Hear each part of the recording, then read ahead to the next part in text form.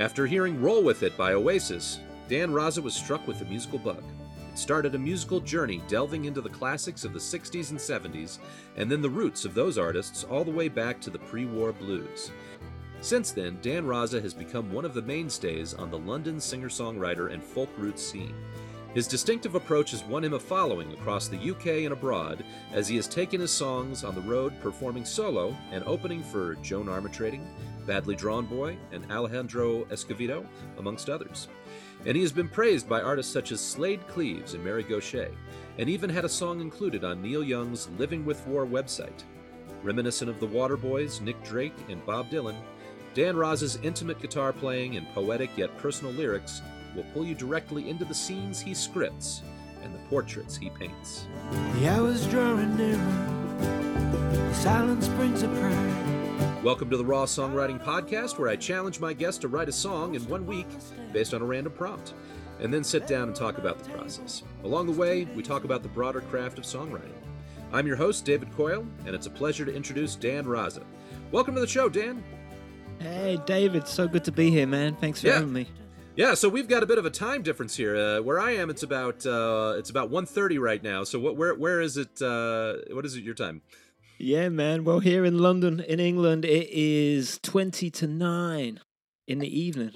Wow. All right. So we're living. It's like time travel here. We're living in a different worlds.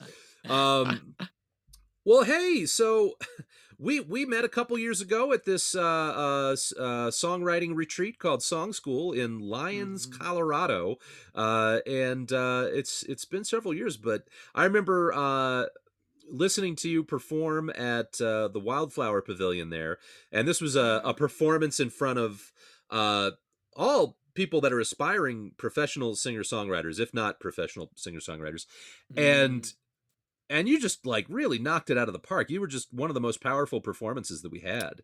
And, wow. And you were saying earlier that was while you were kind of on the road for, you said like about 2 years. Is that right? That's right, man. Yeah, I left London in, I think it was 2017. And yeah, I came to the States, stayed there, best part of two years. I was kind of like in and out, but I was there for about 2 years. Yeah, I loved it, and I loved meeting you, and I loved that camp in Lyons. That was just so inspiring. Yeah. It was a fun time. Well, so I'm curious here. So when you're on the road for that extended period of time, how does that influence your songwriting? How does that affect the way that you write songs? Is it different than when you're more settled? Oh yeah, it was wonderful. So the songs you're going to play on this show, the songs from my album, that was all recorded before that time, and yeah, I can notice a huge difference in the way I write songs. So just being away and immersed in songwriting without having to worry about a day job and all the other kind of big city life like here in London is, I think it's a little bit like New York. It's a whole different headspace when you're kind of traveling and you're meeting music people and hanging out. It was wonderful, and I'd do it again in a flash if I could. Yeah. I'm not as much of I'm not a natural traveler. I'm not as much of a wanderer, and I feel like I would be stressed out a lot. I know when I was doing my traveling bit, I don't know that I was necessarily more productive than I am now when I'm kind of settled. But how did you find time? Where did you fit in the songwriting? How did that play out? What do you mean when I was like away? Like when you were on the road. Yeah, when you were out, traveling the world.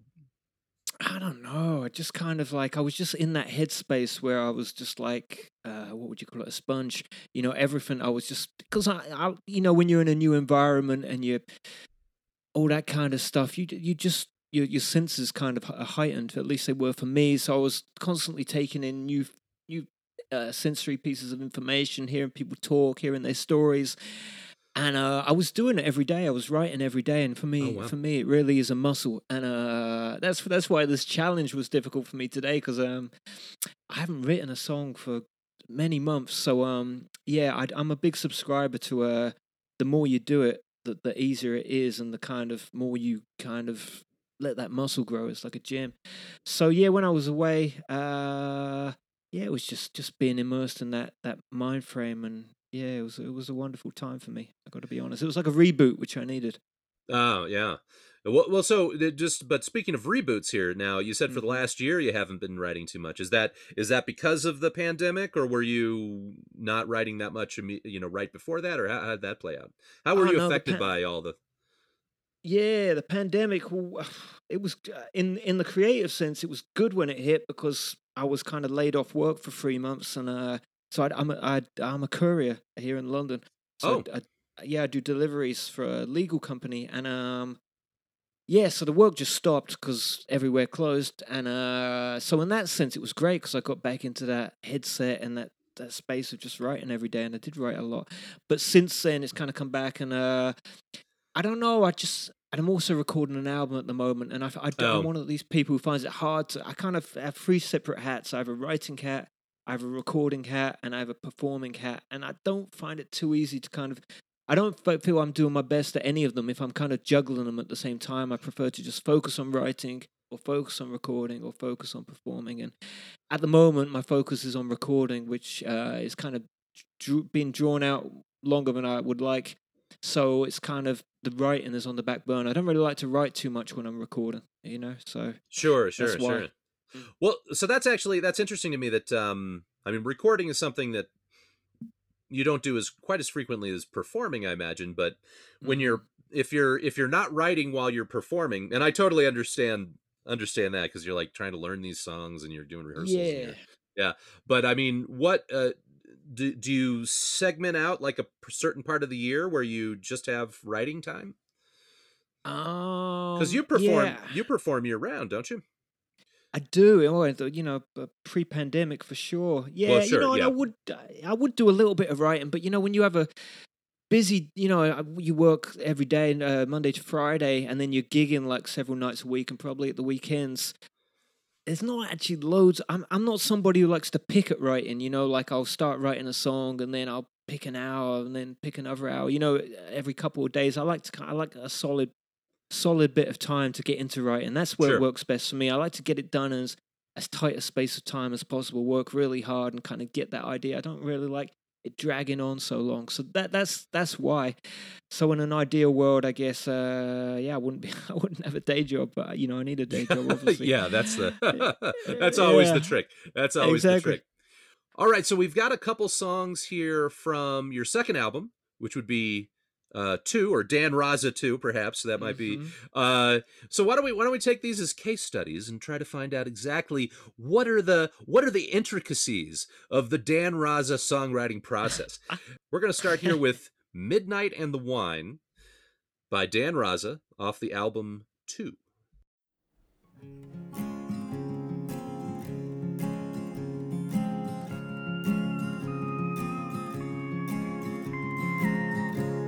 It's midnight and the wine's not working, but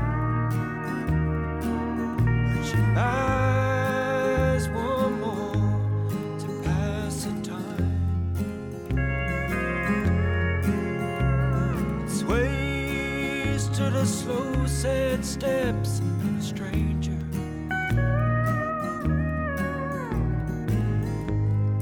Waits for the stars to return to the sky.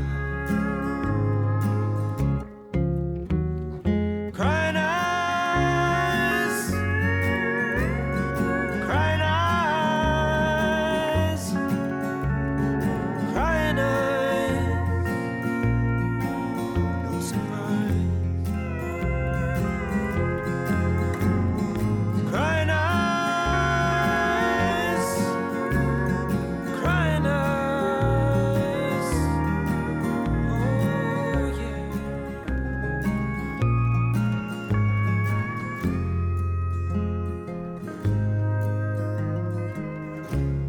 A passport curled up in her pocket,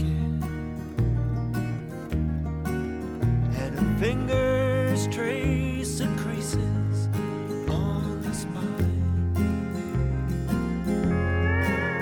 There's no shame in following your instincts. She can leave here any old time. Crying eyes,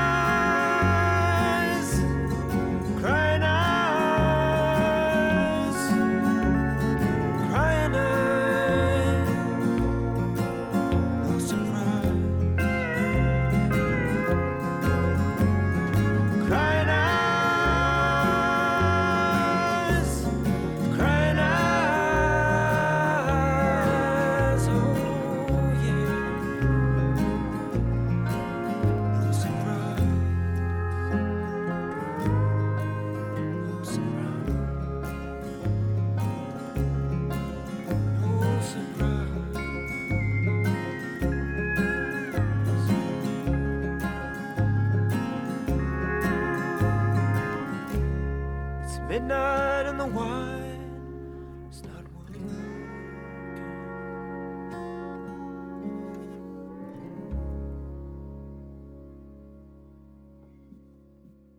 All right, that was Midnight and the Wine by Dan Raza off of his second album, Two. And that is such a great song. I absolutely fell in love with that song when I heard it. And what's great is it's got that classic country feel. And it's also it's so simple. It's so direct and to the point, and it evokes just that a moment of time and place, and it's just this is like a classic tune as far as I'm concerned. This is really wonderful, man. So I got to hear everything about this. How did you come up with this song? Oh, thanks, Dave. Well, how did I come up with it? Yeah, gosh, you mean the lyric or the music or what? All of the above. All of the I guess the not so much the production, but more the writing of the song. Though, if there were changes in the song that you made while recording it, I want to hear about that too. Well, when I first wrote it, it sounded much more like a Crowded House kind of song. Weirdly enough, I don't know. Yeah, okay. Because it's kind of got a few Beatlesy kind of changes in there. Uh-huh. But when I recorded it, I don't know. I wanted it to sound like a Ray Price record that I love called Nightlife. So we went down that route of the TikTok bass and the pedal steel. But the actual writing of it, like I say, this is like pre going away to America and writing in a different way. And it was the guy I used to work with on my first album, a guy called Charlie Hart, used to say I wrote in a kind of an impressionistic kind of style, and I kind of just almost would throw images out, and this maybe fits into that style. And anyway, I was in a bar, an Irish bar down the road here where I'm in Northwest London, called Powers, and it was late at night. It was kind of coming up to midnight, and I just finished playing there with my band at the time. And in London, at least at that time, the underground, the metro, stopped at midnight, so there was always like a huge exodus of people who didn't live in that part of town, in our part of town, to go back to, East London or South London because it's such a big city. So, this girl was at the bar, and all her friends kind of were leaving, and, I kind of was seeing them all hug her and stuff like that. And she stayed there and ordered a drink on her own, and she kind of looked sad, and that was just a seed, the kind of genesis of the song, and then, the rest was kind of my imagination, But it's midnight and the wine's not working. That's kind of, that image and that phrase came from that specific moment of me being in that bar, kind of packing away my stuff, and and seeing her. Well, it's interesting you say Crowded House, because now that you bring it up, I can totally hear the Crowded House influence in there, and they got a little bit of country in their stuff sometimes too. So for sure, that's and well, so now there are fewer words than most of the songs of yours that I've heard. Now, was that a deliberate choice, or how does that, because you're usually you go into a lot of detail in some of your other songs, and this one is, there's plenty of detail, but it's very compact. And did that feel unusual? Did it feel different at the time that you were writing it? No, I think that was more the case. I think I struggled with lyrics a lot more at that time of writing. Like I say, I do really feel like there's been a kind of an evolution in the way I write these days since being away, and I tend to write way too much these days. So like, yeah, exactly. I tend to like have reams of lyrics and verses and stuff like that, which I try to edit down. Sometimes I don't do a very good job of it, but I try to. But back in that time when I was writing that song, you know what? I would just sit down with the guitar, and the melody would come and words would come. And then it was like, what the hell is this song about? I really like the tune. And I really like the tune, and kind of maybe I would have had this sort of like lyrical hook, but I'll be like, I have no idea what that means. So it was a struggle sometimes for me. And I think that it was a trap I fell into many times of like, how do I finish this song when I don't really know what it's about, or what, this sort of lyrical hook that I've been singing, it doesn't make any sense, or it doesn't resonate with me. It fits really well in the mouth, and it fits the meter brilliantly and whatever. But what the hell does it mean? And so, I think at that time, I struggled a lot more with lyrics. Whilst now, I kind of come from a more sort of lyrical centered place where I kind of, even if I don't know exactly what I'm singing about, I know where it's coming from in my heart, if you know what I mean. I might not be able to sort of articulate it. So yeah, that's probably why on this type of song, I didn't have reams of lyrics. That's why. Yeah.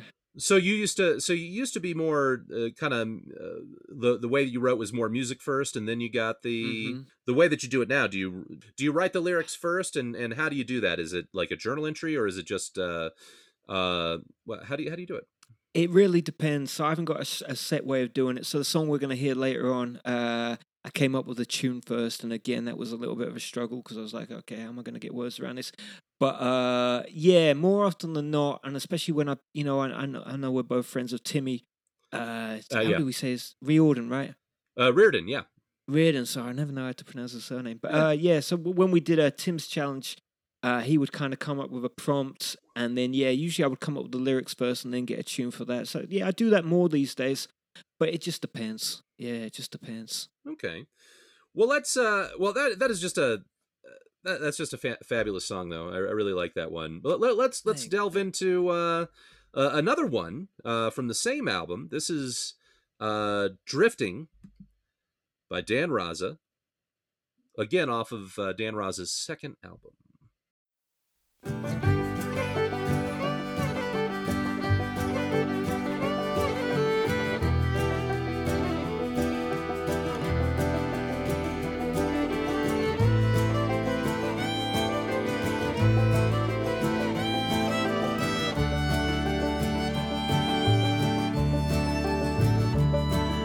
The hours drawing nearer, the silence brings a prayer. The starlight on the water, and a ghost upon the stairs. The letter on my table is 2 days old. Drifting, put on my winter coat, and I'm drifting. Here where the shadows grow, I'm drifting. Shut my eyes and I just go.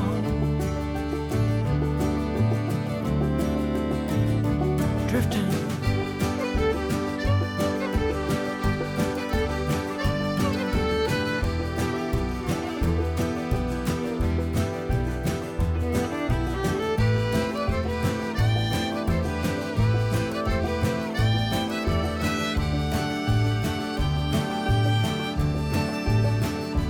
Where November nights I'd wander down the streets towards the Thames. His lovers on the pier, and at 7 I'd watch them. The Christmas lights are shining red and gold. Drifting, put on my winter coat, and I'm drifting.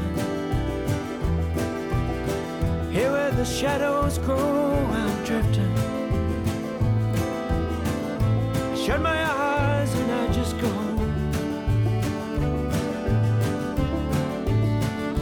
Drifting. We walk alone sometimes, drifting. Just like the orphan child, drifting.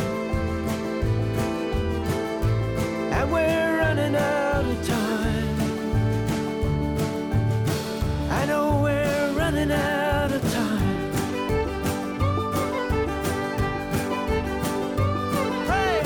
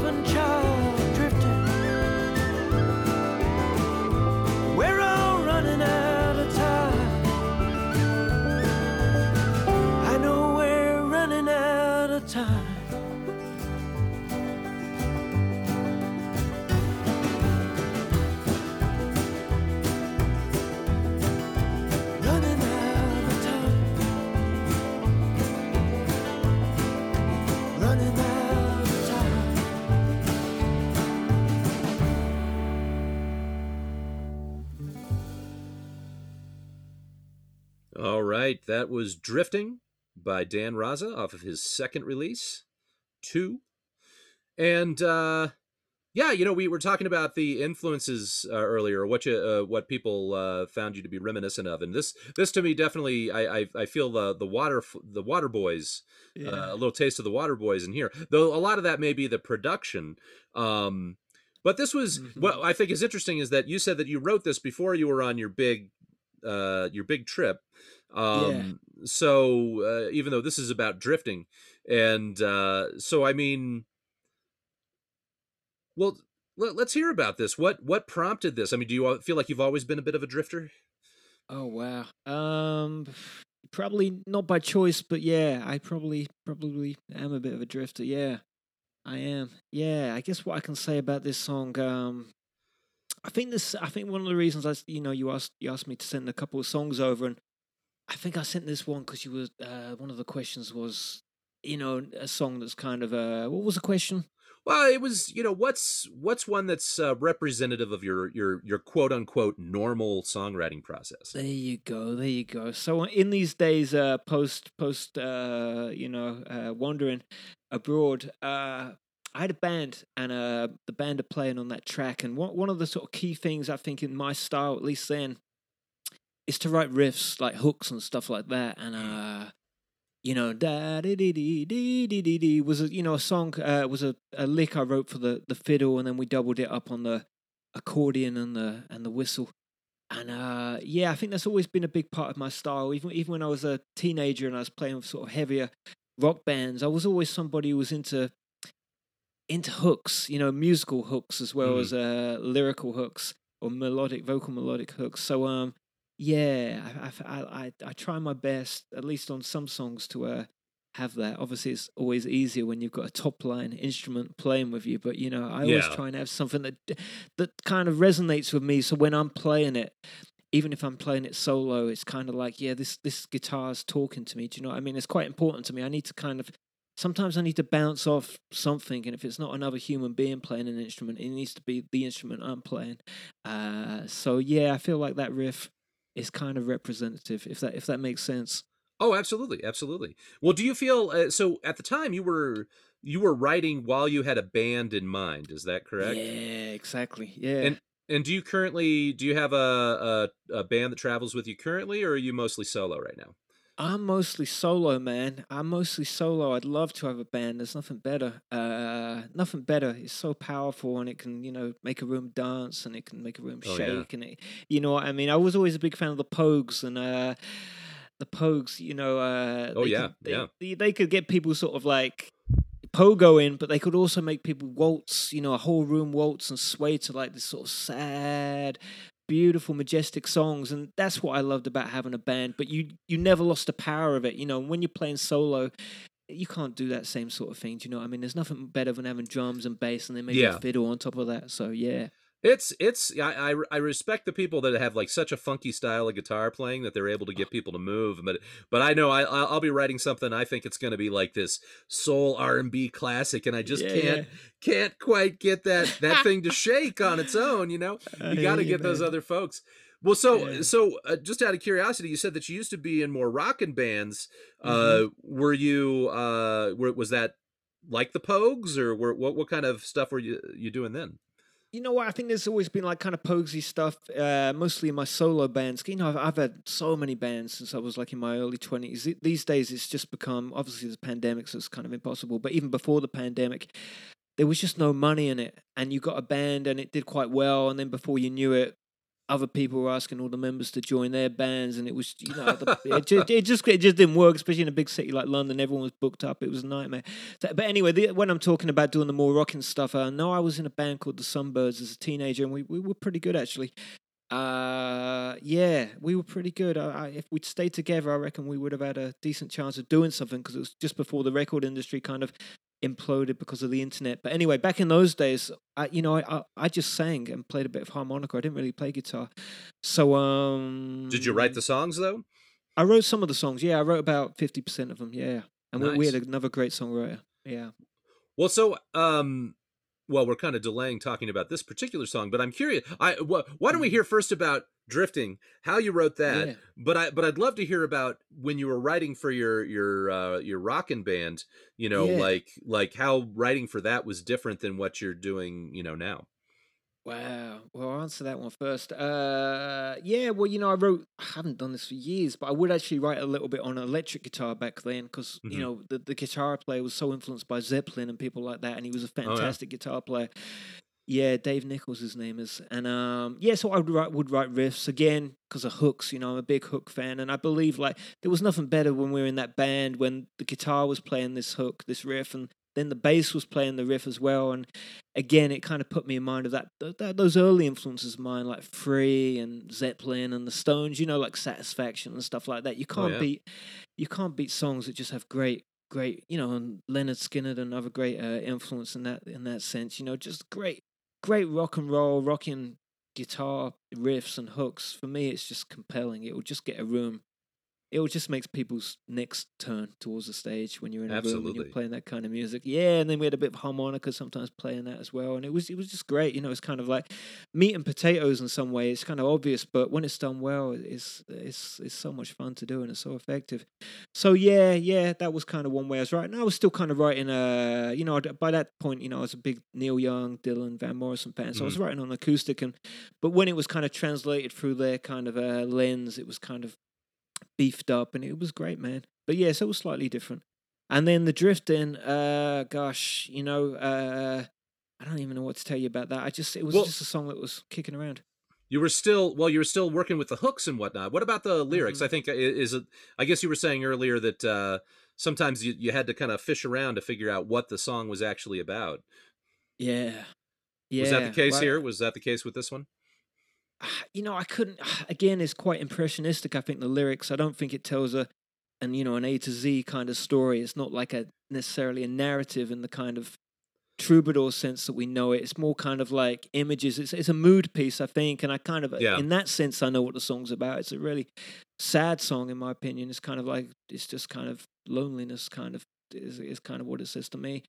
But yeah, it's a mood piece, and kind of it's just images and stuff like that that kind of reflect that. I think. It's just a super fun and hooky song, and Thanks, man. I maybe it doesn't tell a story in the beginning, middle, end type of thing, but I like the it's clearly it's winter. You're setting this stage, Hmm. and just the idea of drifting. I think a lot of us can relate to that. So, Thanks, man. dude, great stuff here. I think right now we're going to take a short break, and when we come back, we're going to talk about the challenge songs that we both wrote based on the prompt that you chose, and yeah, we'll be back in just a few minutes. Welcome back to the Raw Songwriting Podcast. I am your host, David Coyle, and I am talking to Dan Raza, a singer-songwriter out of London. And about a week ago, I challenged him to pick a writing prompt, and we would both write a song based on that prompt. So I'm going to read those prompts off here. These are ones that I sent Yeah. him to choose from. Uh, the first one was a random picture, which is a rock face, and I mean that literally. There appears to be a face in the side of this mountain, and there's a little bit of mist there. So it's a rock face. There was a random word. The random word was alpenglow, which means the rosy light of the setting or rising sun seen on high mountains. Then there was a random fact. There are two AI chatbots created by Facebook to talk to each other, but they were shut down after they started communicating in a language that they made for themselves. And then there was the Fearless prompt. This is Timmy Reardon's Fearless songwriting prompt. That was for the week of May 14th. And the prompt was mind over matter.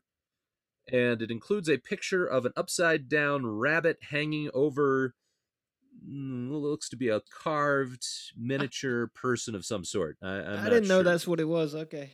That's what it looks like to me. I don't know what it is for sure. He put some weird pictures on there. So, um, Yeah. but Dan, what did you choose, and why did you choose that prompt? Yeah, so I chose the final prompt, the mind over matter. You know, got to be honest with you, none of them really jumped out at me. They kind of all intrigued me, but in terms of writing to one of those prompts, none of them were like, oh yeah, that's the one. Now I'm looking at it again. Maybe that first one with the face and the rocks. I didn't quite see the face actually until now, but that would have been cool. You know, maybe I'm just seeing faces. I mean, maybe that's not what it's supposed to be, but that's what it looks like to me. Yeah. Now I see it. I'm like, oh yeah, maybe could have done something with that. And then the album glow, I kind of looked that up, and it's a cool word, but a cool phrase, but nothing immediately came to me. And the chatbots again was really cool, but I was like, nah, ain't really my kind of style, kind of that thing. So yeah. Yeah, you're not really like a sci-fi writer. I guess that's maybe, I wish I was, man. That would be so much fun. But no, I'm a lot more earthy than that, I guess. So that wasn't happening. And then the mind over matter, you know, I don't know. Like I say, nothing immediate. I wasn't like, oh yeah. Nothing immediately was going to come. So what I did was I kind of I think it was like Monday night or something like that. I got home from a friend's from recording, and I just picked up the guitar and I was just playing, and I was like, oh, this is quite a cool little tune or idea I came up with. And then the day after that, I kind of did a bit of free writing, you know, in around work, and around that prompt, when I got back from work. And that was kind of the evolution of the lyric, just from doing some free writing. And then, yeah, between that musical idea that I already had and these free writing, I tried to kind of combine the two, you know, over the days to come. Okay. Well, let's take a listen to what you came up with here. Yeah, this is Circus Train by Dan Raza. It is his challenge song based on the prompt Mind Over Matter. Here we go.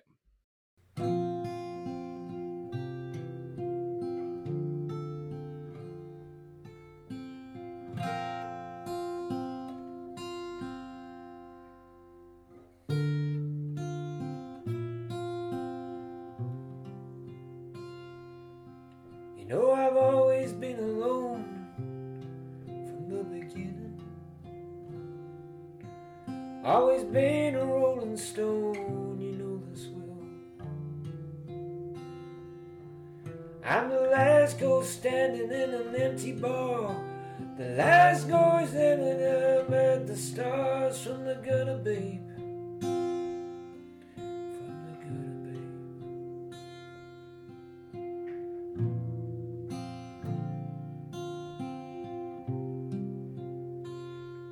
Join me on a circus train,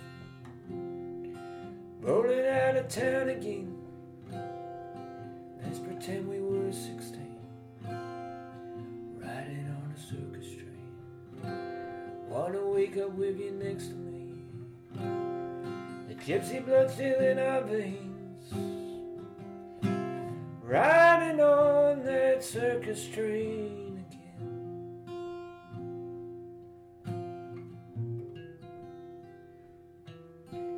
Misfits and dreamers, outcasts and true believers, they're still in agreement that you are the one for me.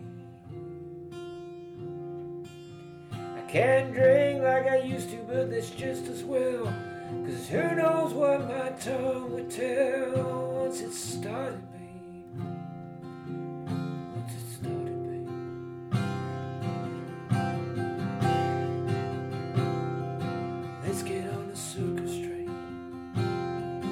Pulling through the night again, stay until the sun comes up, never running out of steam. Wanna wake up with you next to me, the gypsy blood still in our veins, riding on that circus train again.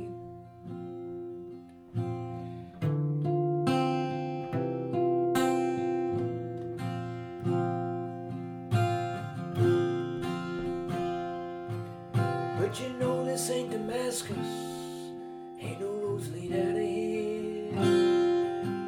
No saints you'll see on horseback to baptize you with their tears. Just a lot of tough talking cowboys searching for God in an empty sky, and it's hard to tell just who's left who behind.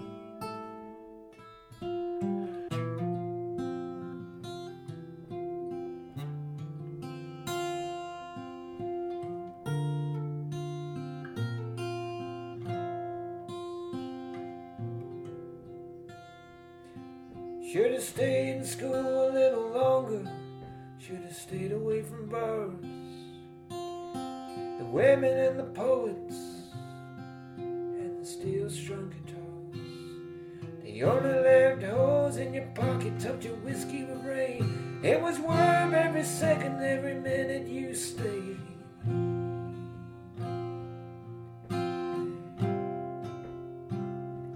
Join me on a circus train, running out of town again. You're the only one I ever want. You're the only one I ever need. Let me feel your hand in mine. Let me hold you one last time. I would give the moon to have you in my arms tonight on the circus train.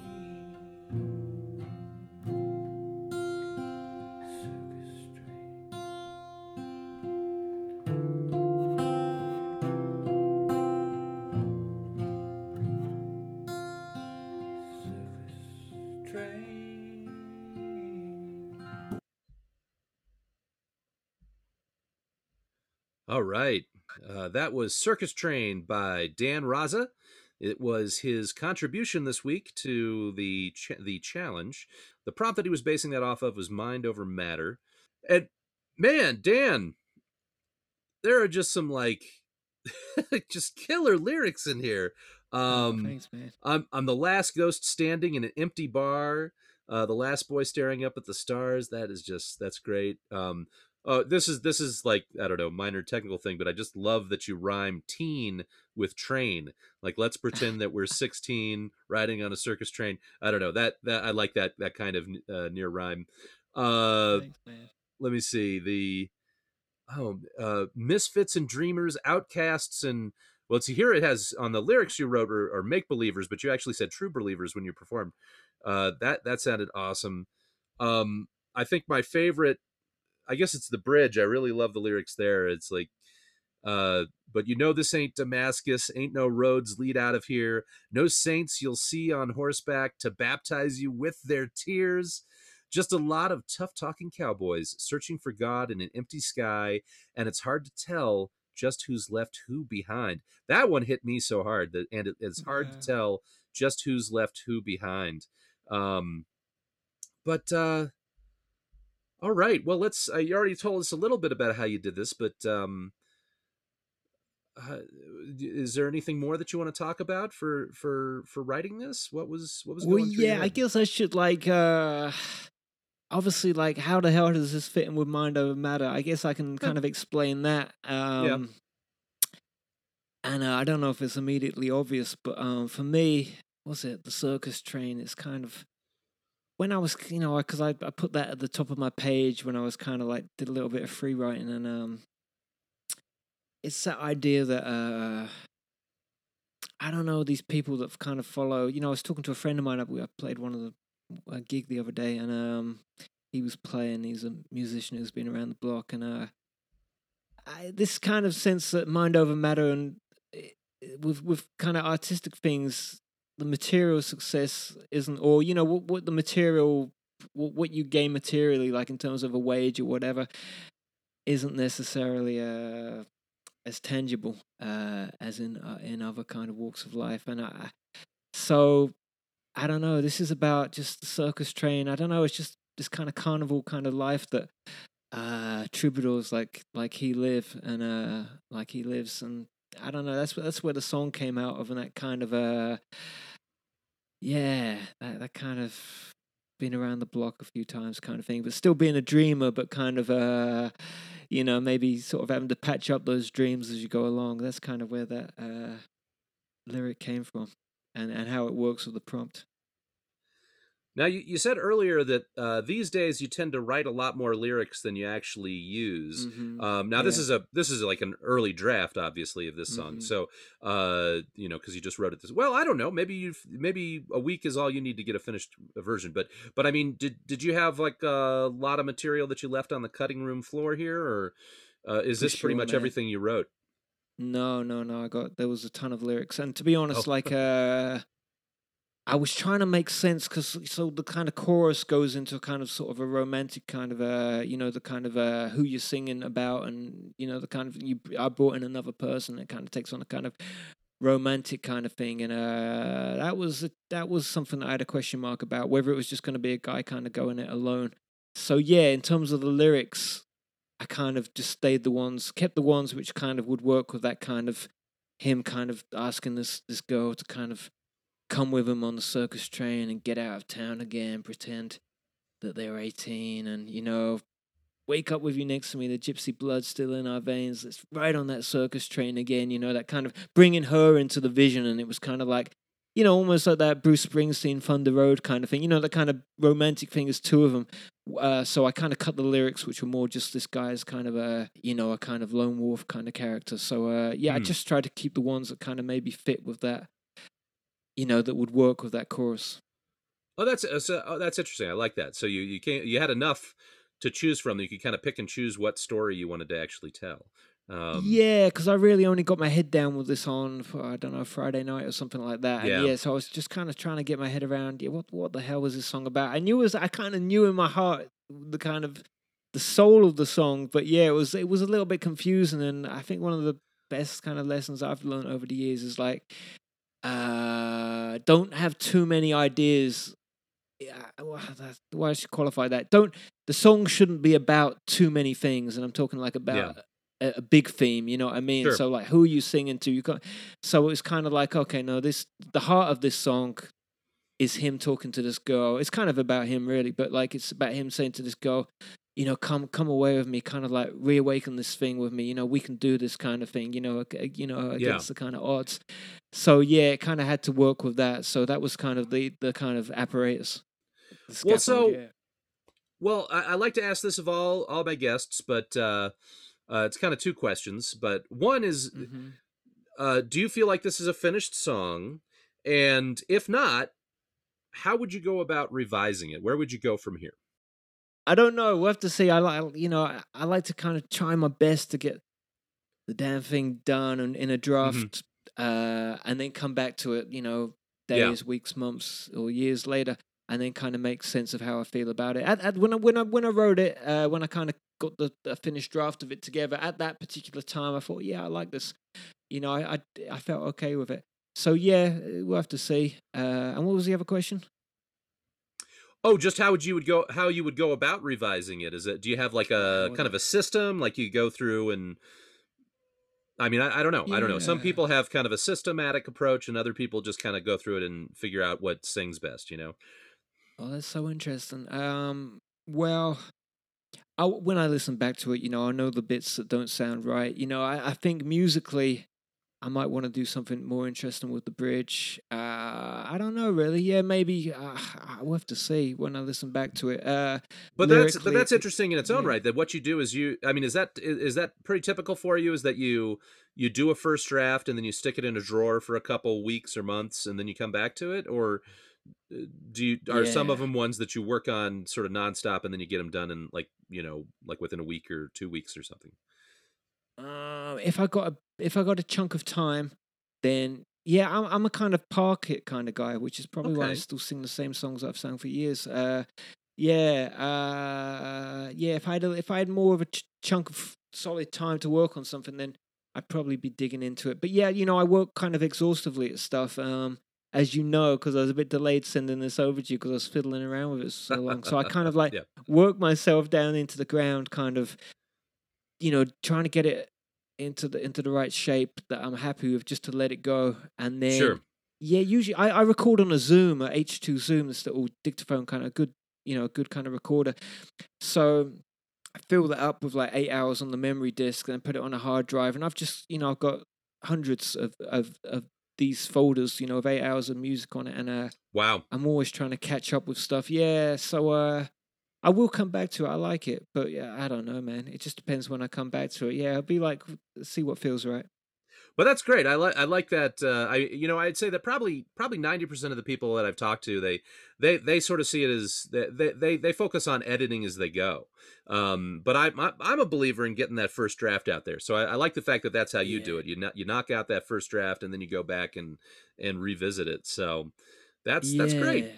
Well, I look forward to hearing this a couple months down the road and seeing seeing what you come up with, man. I think this is a really, there's so much good stuff in here. So yeah, I'm looking forward to hearing more of it. So thanks, man.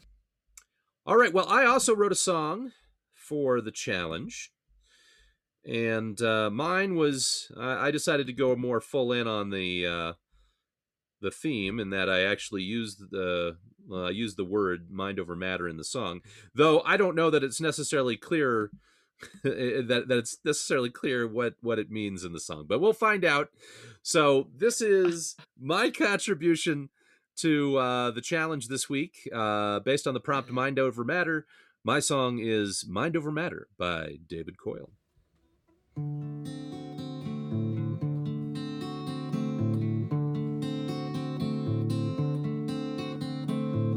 Ain't nothing sadder than a hole in your head.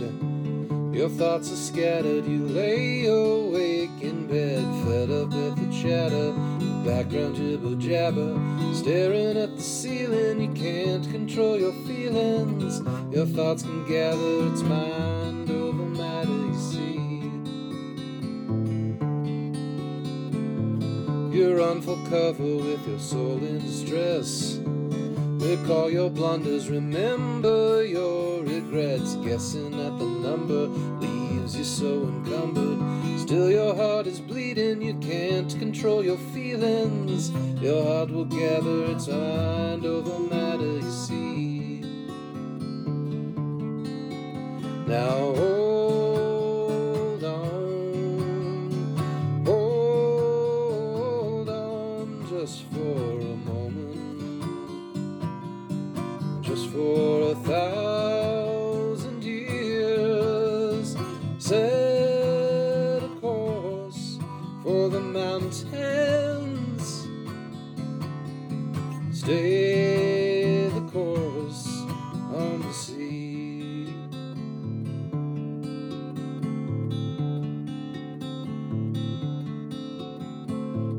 You feel the hunger, but you've emptied the fridge. Found the river, but you can't create the bridge. Fidgeting and flopping, starting up and stopping. Imagination's fleeting, you can't control your feelings. Your thoughts will gather, it's mind over matter, you see. Your thoughts will gather, it's mind over matter, you see. Now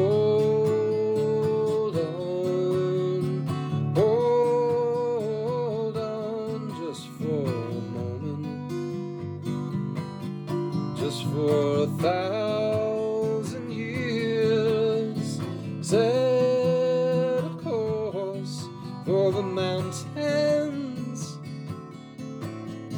set the course for the sea.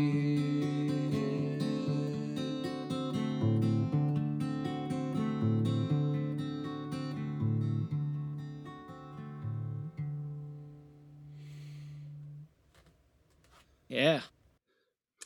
All right, that was Mind Over Matter by yours truly, David Coyle. It is my contribution to the challenge this week, based on the prompt, Mind Over Matter. So before I go into it, is there anything that stood out to you, Dan? I love it, man. I love your voice and I love your music. So it was really wonderful for me to connect with it. And I guess as soon as I started hearing it, I was like, wow, man, this sounds like Odetta or something like that, or Josh White. I don't know how familiar you are with those kind of... I don't know that I know either of them. I'll have to check them out. You said Odetta and Josh White? I'll have to check them out. Yeah. Both African-American artists from the kind of like 50s kind of time. And yeah, they both kind of, that kind of dominant seventh or whatever that first chord you're playing and that kind of interesting key signature or the kind of groove that you Yeah. get on. It kind of put me in mind of that, and then it kind of goes into this almost like Steelers wheel stuck in the middle of you kind of Okay. melody, and it was just wonderful. I loved it. It was just funky, man. Really like it a lot, and so concise. Just a cracking track. Oh, thanks, man. Thanks. That's yeah. Okay, that was. Yeah, I was thinking kind of that era was certainly, Yeah. kind of it was definitely felt kind of like a throwback style wise, especially with that the guitar thing going on in the kind of melody. Um yeah, this was you know what, every artist has to have their writer's block song, and that's what this one is for me. There was a point where I was just like, I have no idea what I'm writing. And and then I decided, well, that kind of goes with the theme of the prompt. So I decided, okay, well, I'm just going to throw myself into it and write that writer's block song. And yeah, so I'm using it's kind of lazy. I mean, it's in the sense that I just decided to do a bunch of rhymes and keep them vaguely. I mean, there's not a lot of specifics in this song. It's not a lot of fine details. Um, it's pretty much generalizations and kind of metaphors and whatnot. But I think that I tried to make the wordplay kind of interesting and hopefully clever enough to draw folks in.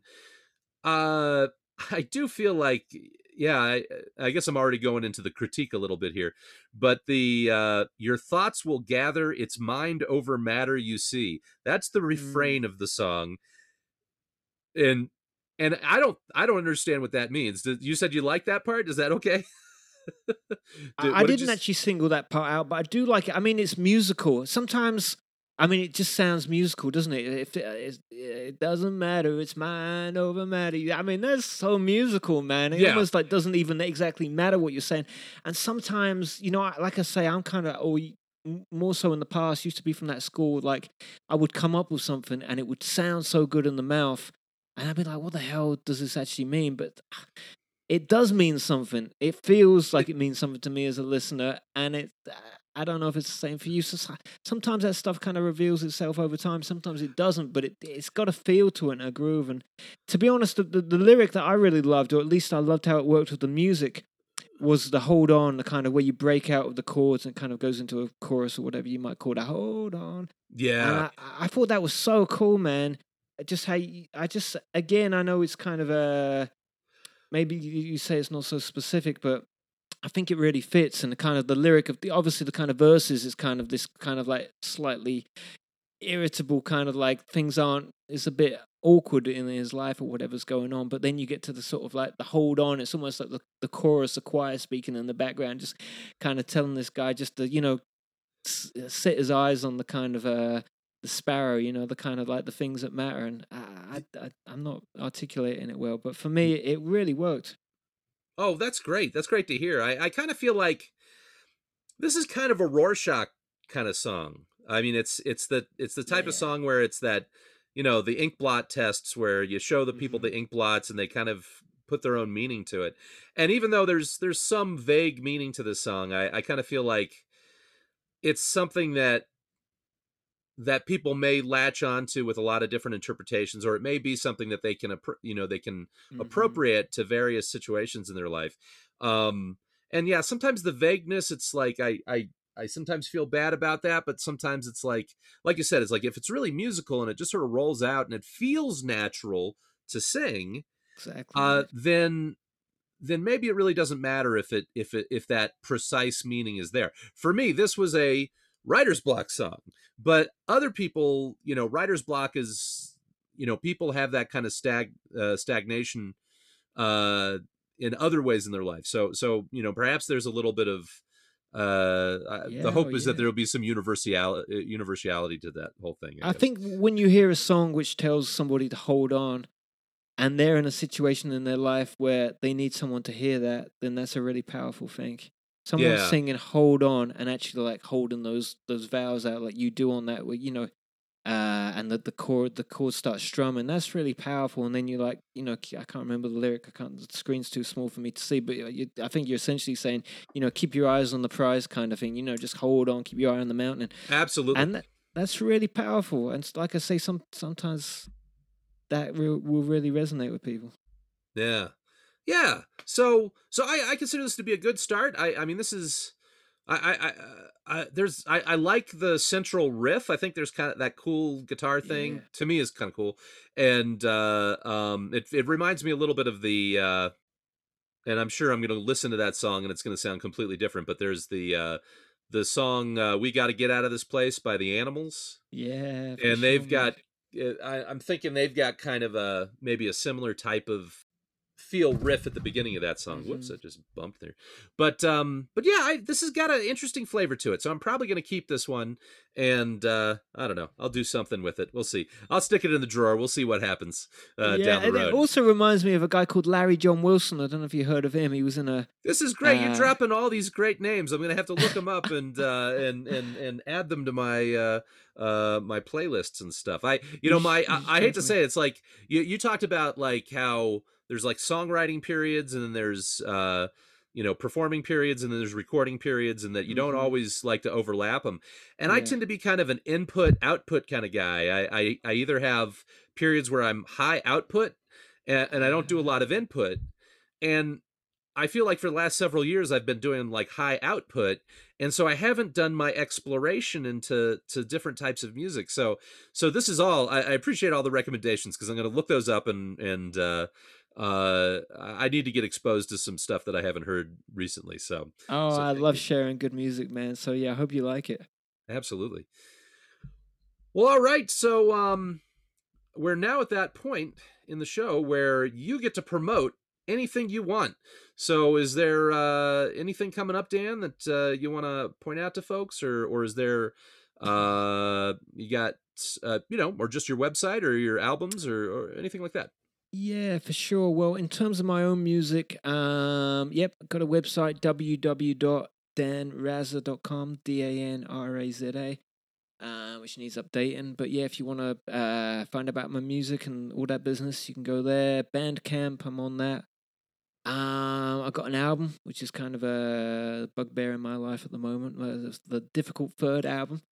And I hope to have that finished at some point this year. So yeah, if anybody likes my music, I'd love for you to find me on Facebook, like me, or add me as a friend, whatever you want, and you can stay posted with all that way. That'd be grand.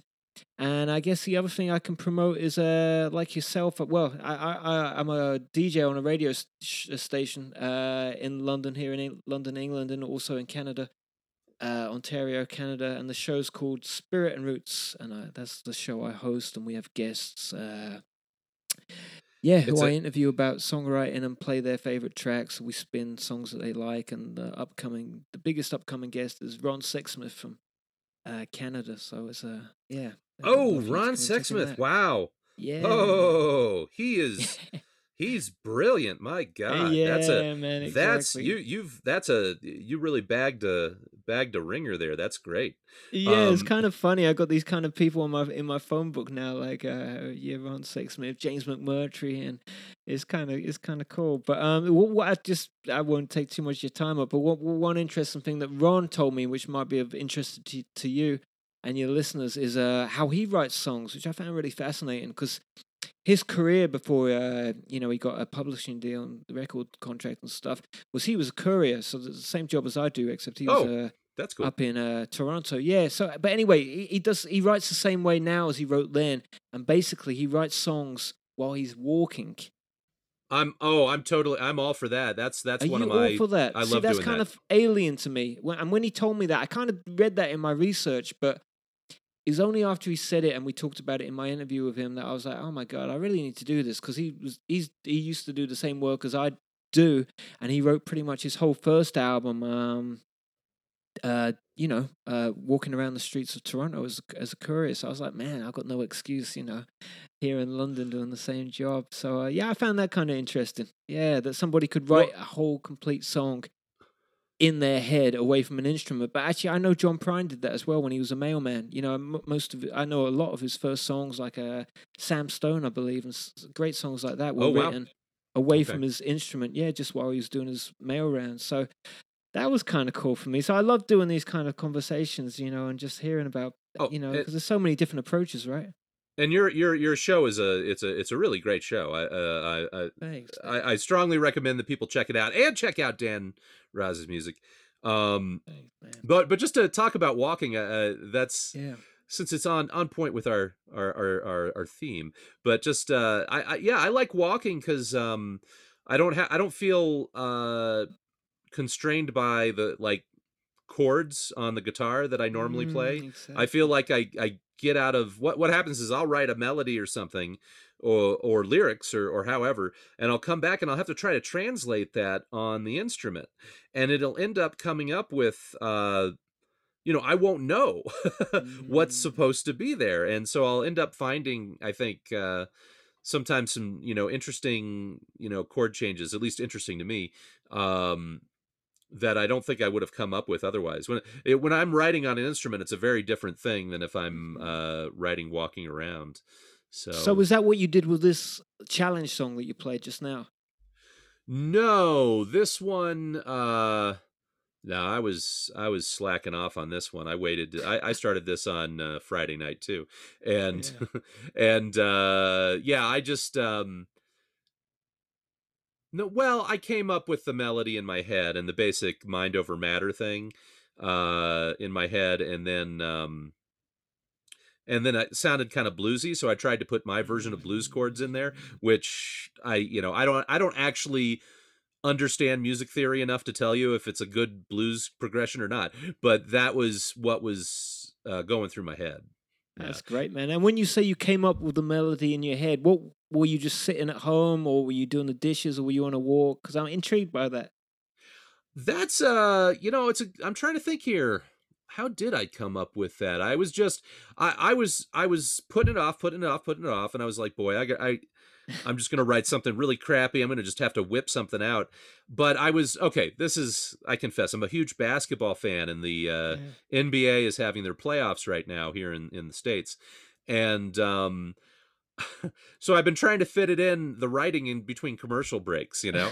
And so I was just like, okay, mind over matter. What am I going to do? And yeah, the melody came on the first night. The melody and just the basic mind over matter, you know, because oftentimes the rhythm of the words implies a melody.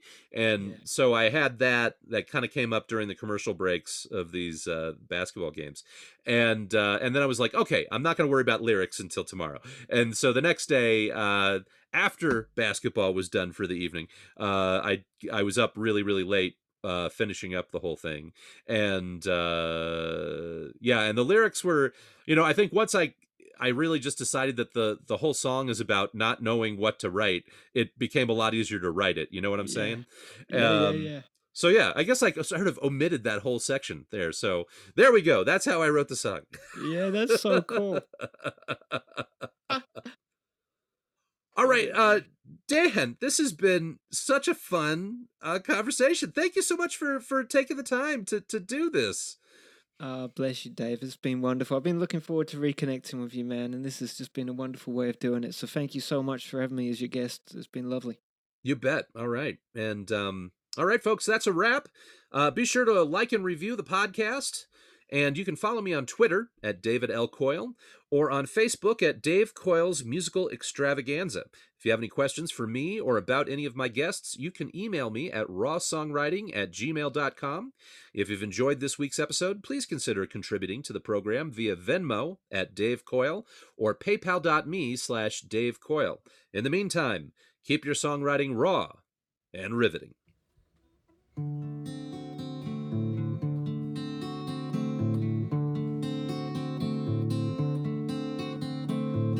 Ain't nothing sadder than a hole in your head. Your thoughts are scattered, you lay awake in bed, fed up at the chatter, background jibber jabber, staring at the ceiling. You can't control your feelings, your thoughts can gather, it's mind over matter, you see. You're on full cover with your soul in distress. Recall your blunders, remember your regrets. Guessing at the number leaves you so encumbered. Still your heart is bleeding, you can't control your feelings. Your heart will gather its mind over matter, you see. Now